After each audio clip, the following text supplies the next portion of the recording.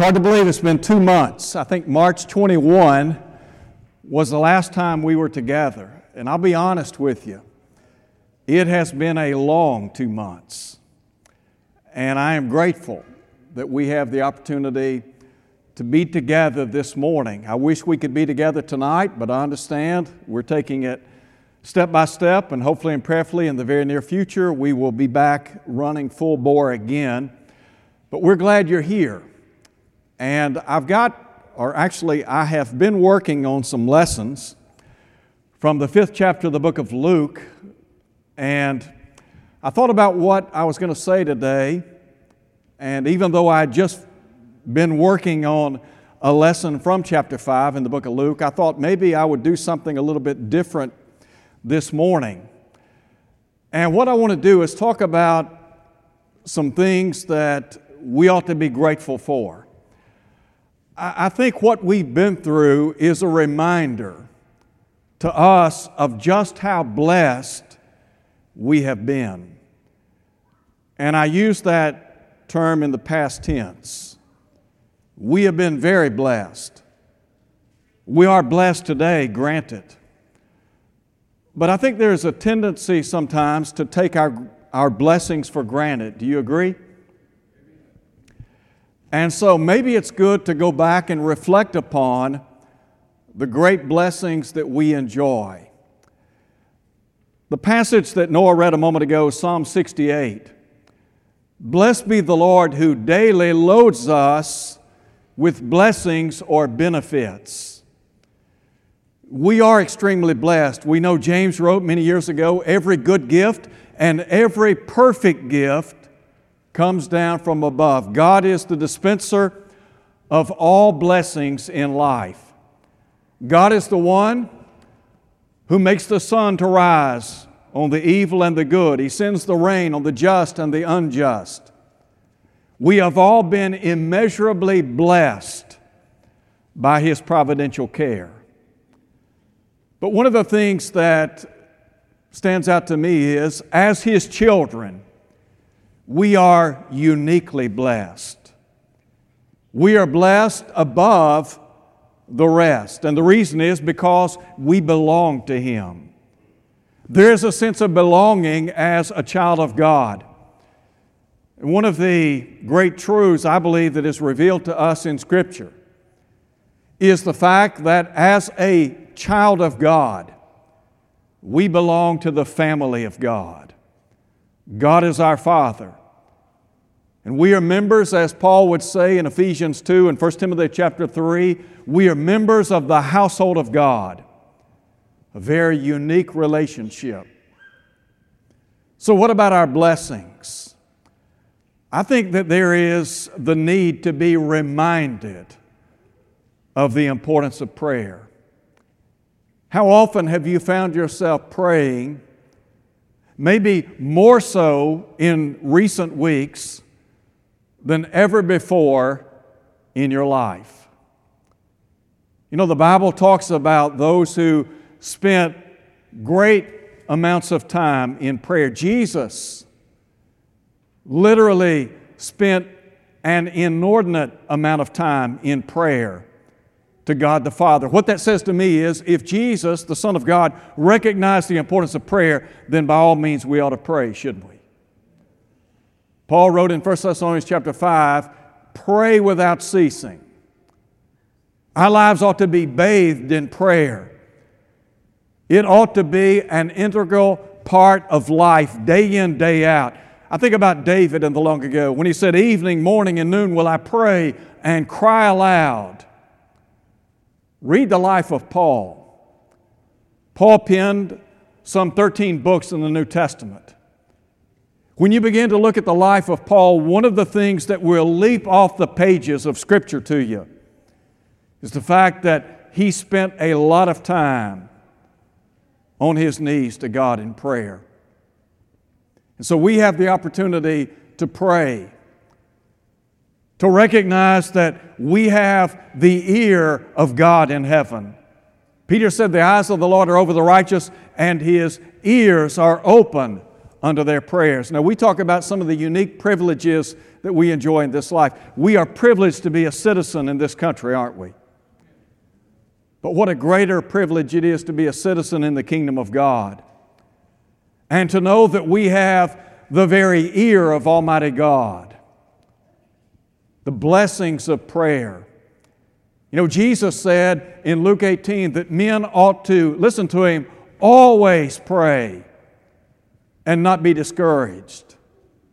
So, understanding the privilege and the great power that comes through prayer. The Bible tells us in James chapter 5 at verse 16, the effective, fervent prayer of a righteous man avails much. There's power in prayer, isn't there?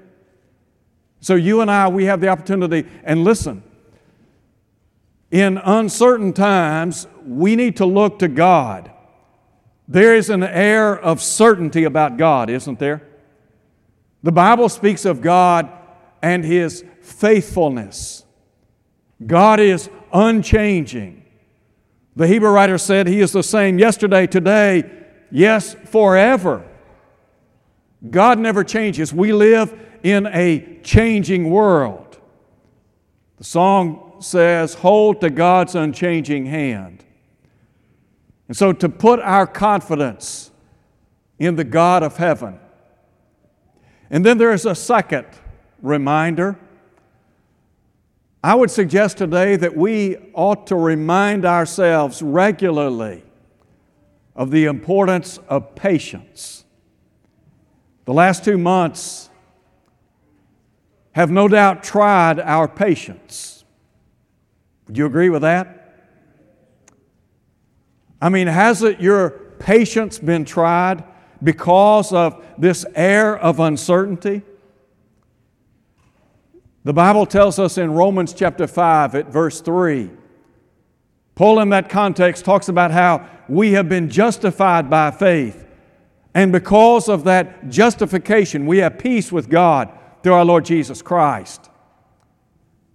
Paul would go on to say in verse 3, he said that those of us who belong to the family of God, we can experience tribulation. And Paul said tribulation works or leads to what? Patience or perseverance. In James chapter 1, James said, count it all joy when you fall into various trials, knowing that the trying of your faith produces patience or perseverance. In times of uncertainty, it is difficult to maintain a level of patience, isn't it? I have never been a patient person. You may have mastered that art in life, but I have not.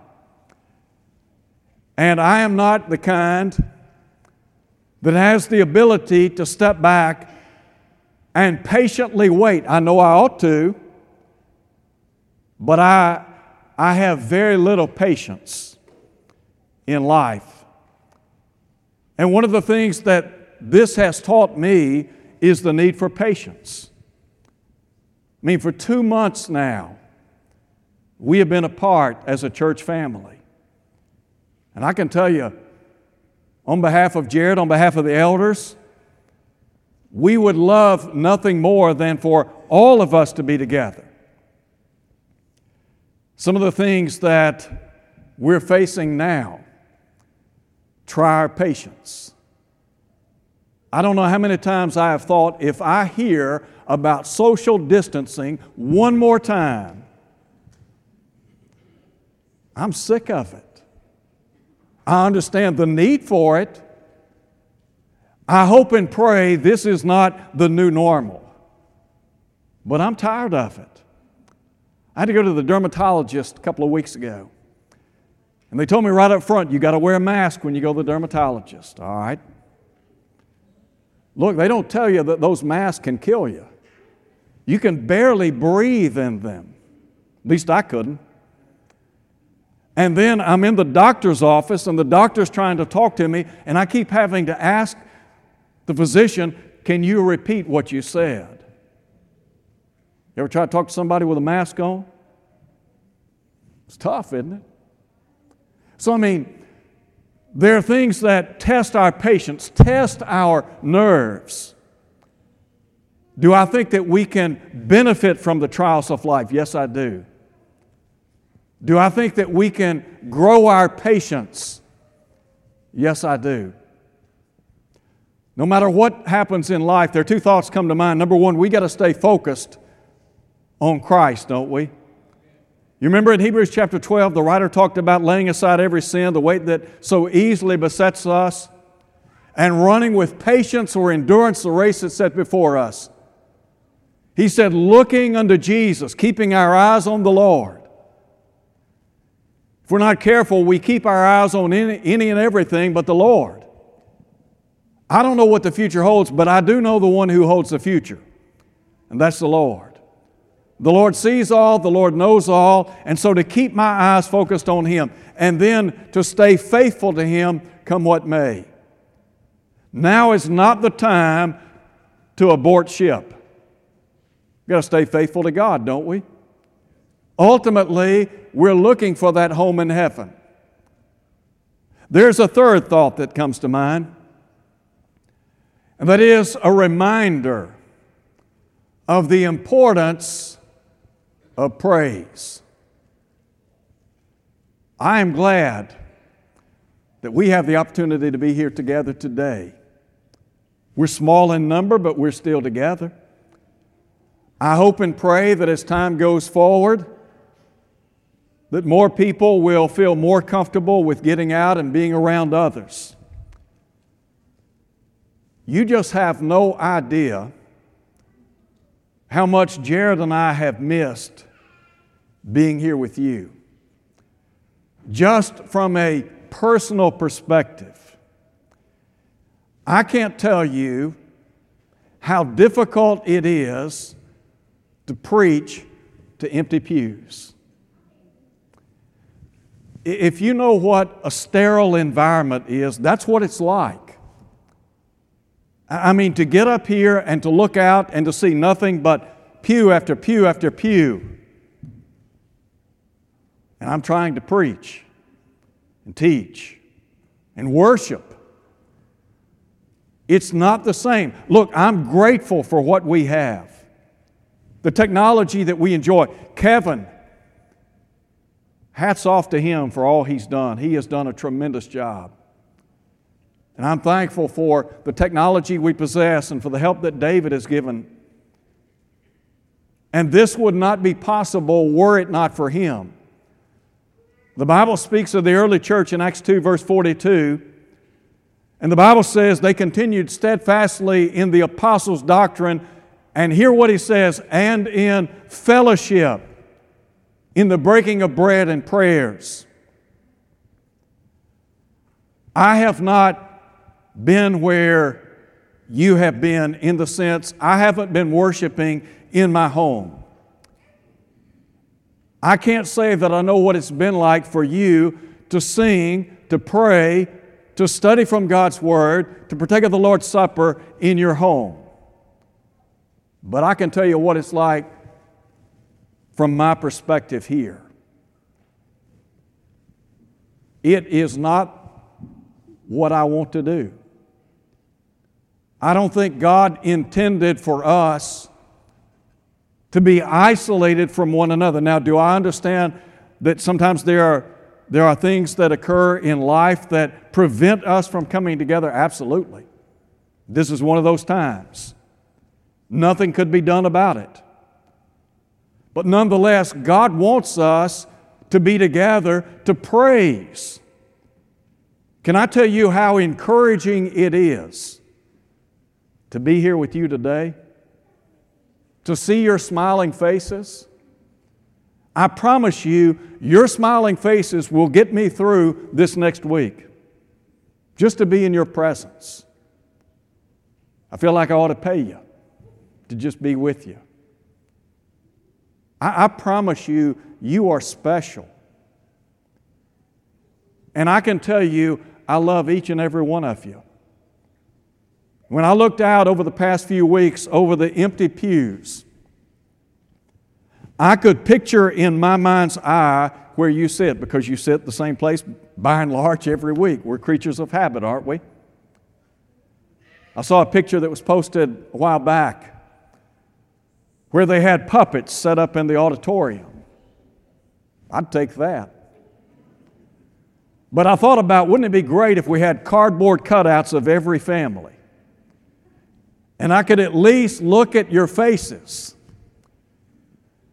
In Hebrews chapter 10, verse 25, the Bible talks about not forsaking the assembling of ourselves together as a manner of some is, but listen to what he says, but exhorting one another.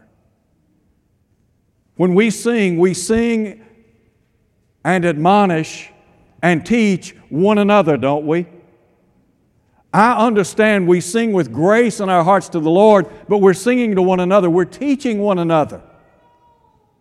There's no substitute for being in your presence and reading and studying together, partaking of the Lord's Supper. In 1 Corinthians chapter 11, when Paul talks about those who partook of the Lord's Supper in that location, he said, when you come together, it is an intimate setting. It affords us the opportunity to break bread together, to partake of the fruit of the vine, to praise God, to lift our voices to Him. As the psalmist said many, many years ago, "Oh, come, let us worship and bow down. Let us kneel before the Lord our Maker." And there's a final thought, and that is, we ought to be reminded of the importance of our promises. As a child of God, we enjoy unique promises. Promises that have been made to us and to no one else outside the body of Christ. One of the thoughts that comes to my mind is the constancy of His care. The past 2 months, at best, have been very difficult. But to know that God still cares about me, He still cares about you, and that God will always care for us as His people, won't He?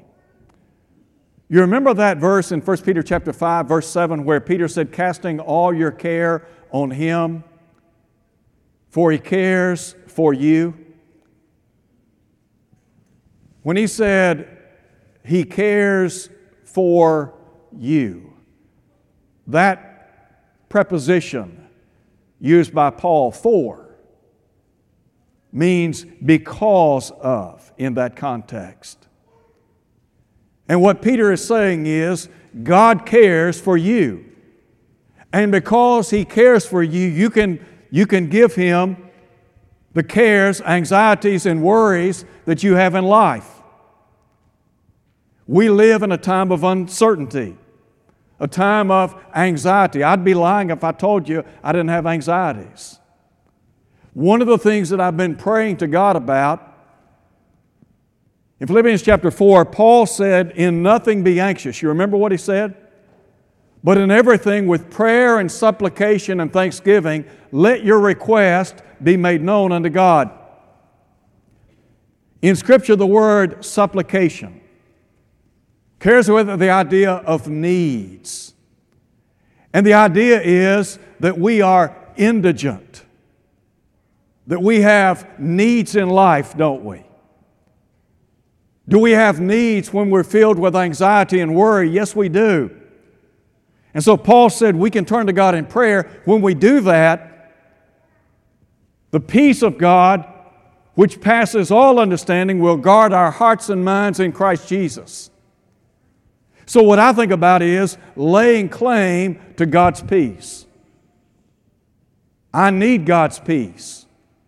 And so the constancy of His care.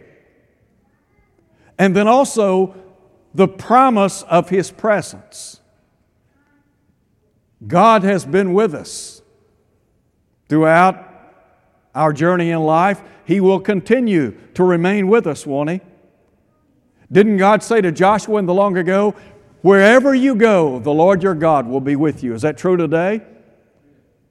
You think we can trust God to stay with us day by day, side by side? Yes. The Bible still reads, I will never leave you nor forsake you. God will always be at our side. That is a promise that is unique to us, isn't it? And then, what about the hope of heaven? The last 2 months, in some ways, and I'm not trying to over-dramatize what has gone on, but in some sense of the word, it's been like a death has taken place in the family, hasn't it?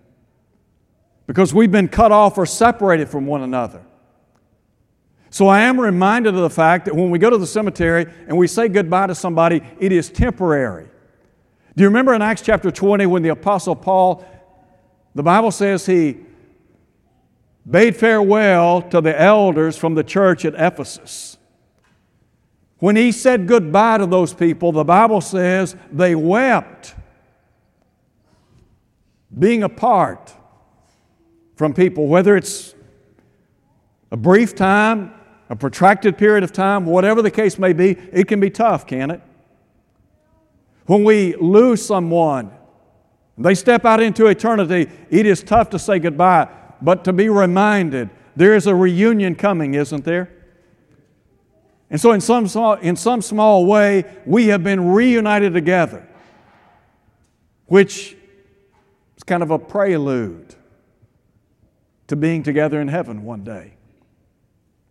To know that we have the promise of heaven. Listen to what John said, the voice of revelation. In 1 John 2, verse 25, John said, this is the promise, that He has promised us eternal life.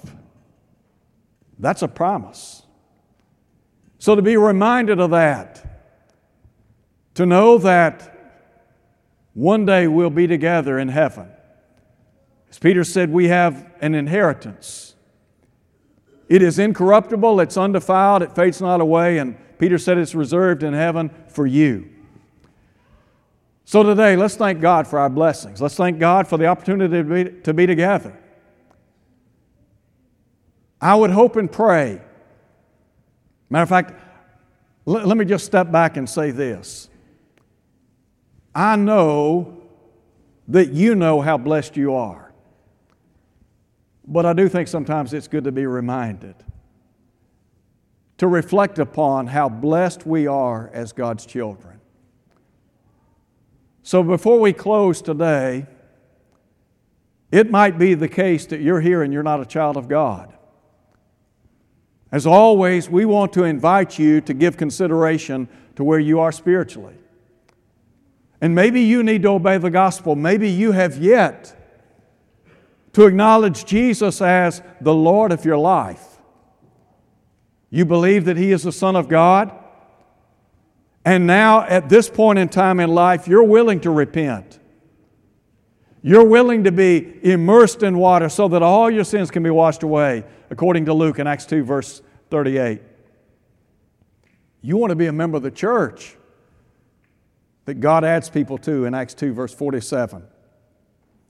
So if you're here today and you're not a Christian and you want to become a child of God, we'd be happy to baptize you into Christ this hour. If you're here today and maybe you need the prayers of the church, maybe just because you've been battling some things in life and you want people to pray for you and with you, that is a right and privilege we have as God's people. If you're here today and maybe your life's not what it ought to be and you need to be restored, could we pray with you and for you? You know, the Bible says if we confess our sins, He is faithful and just to forgive us, to cleanse us from all unrighteousness. I would hope and pray that if you have a need this hour, that you'll come as we stand and sing.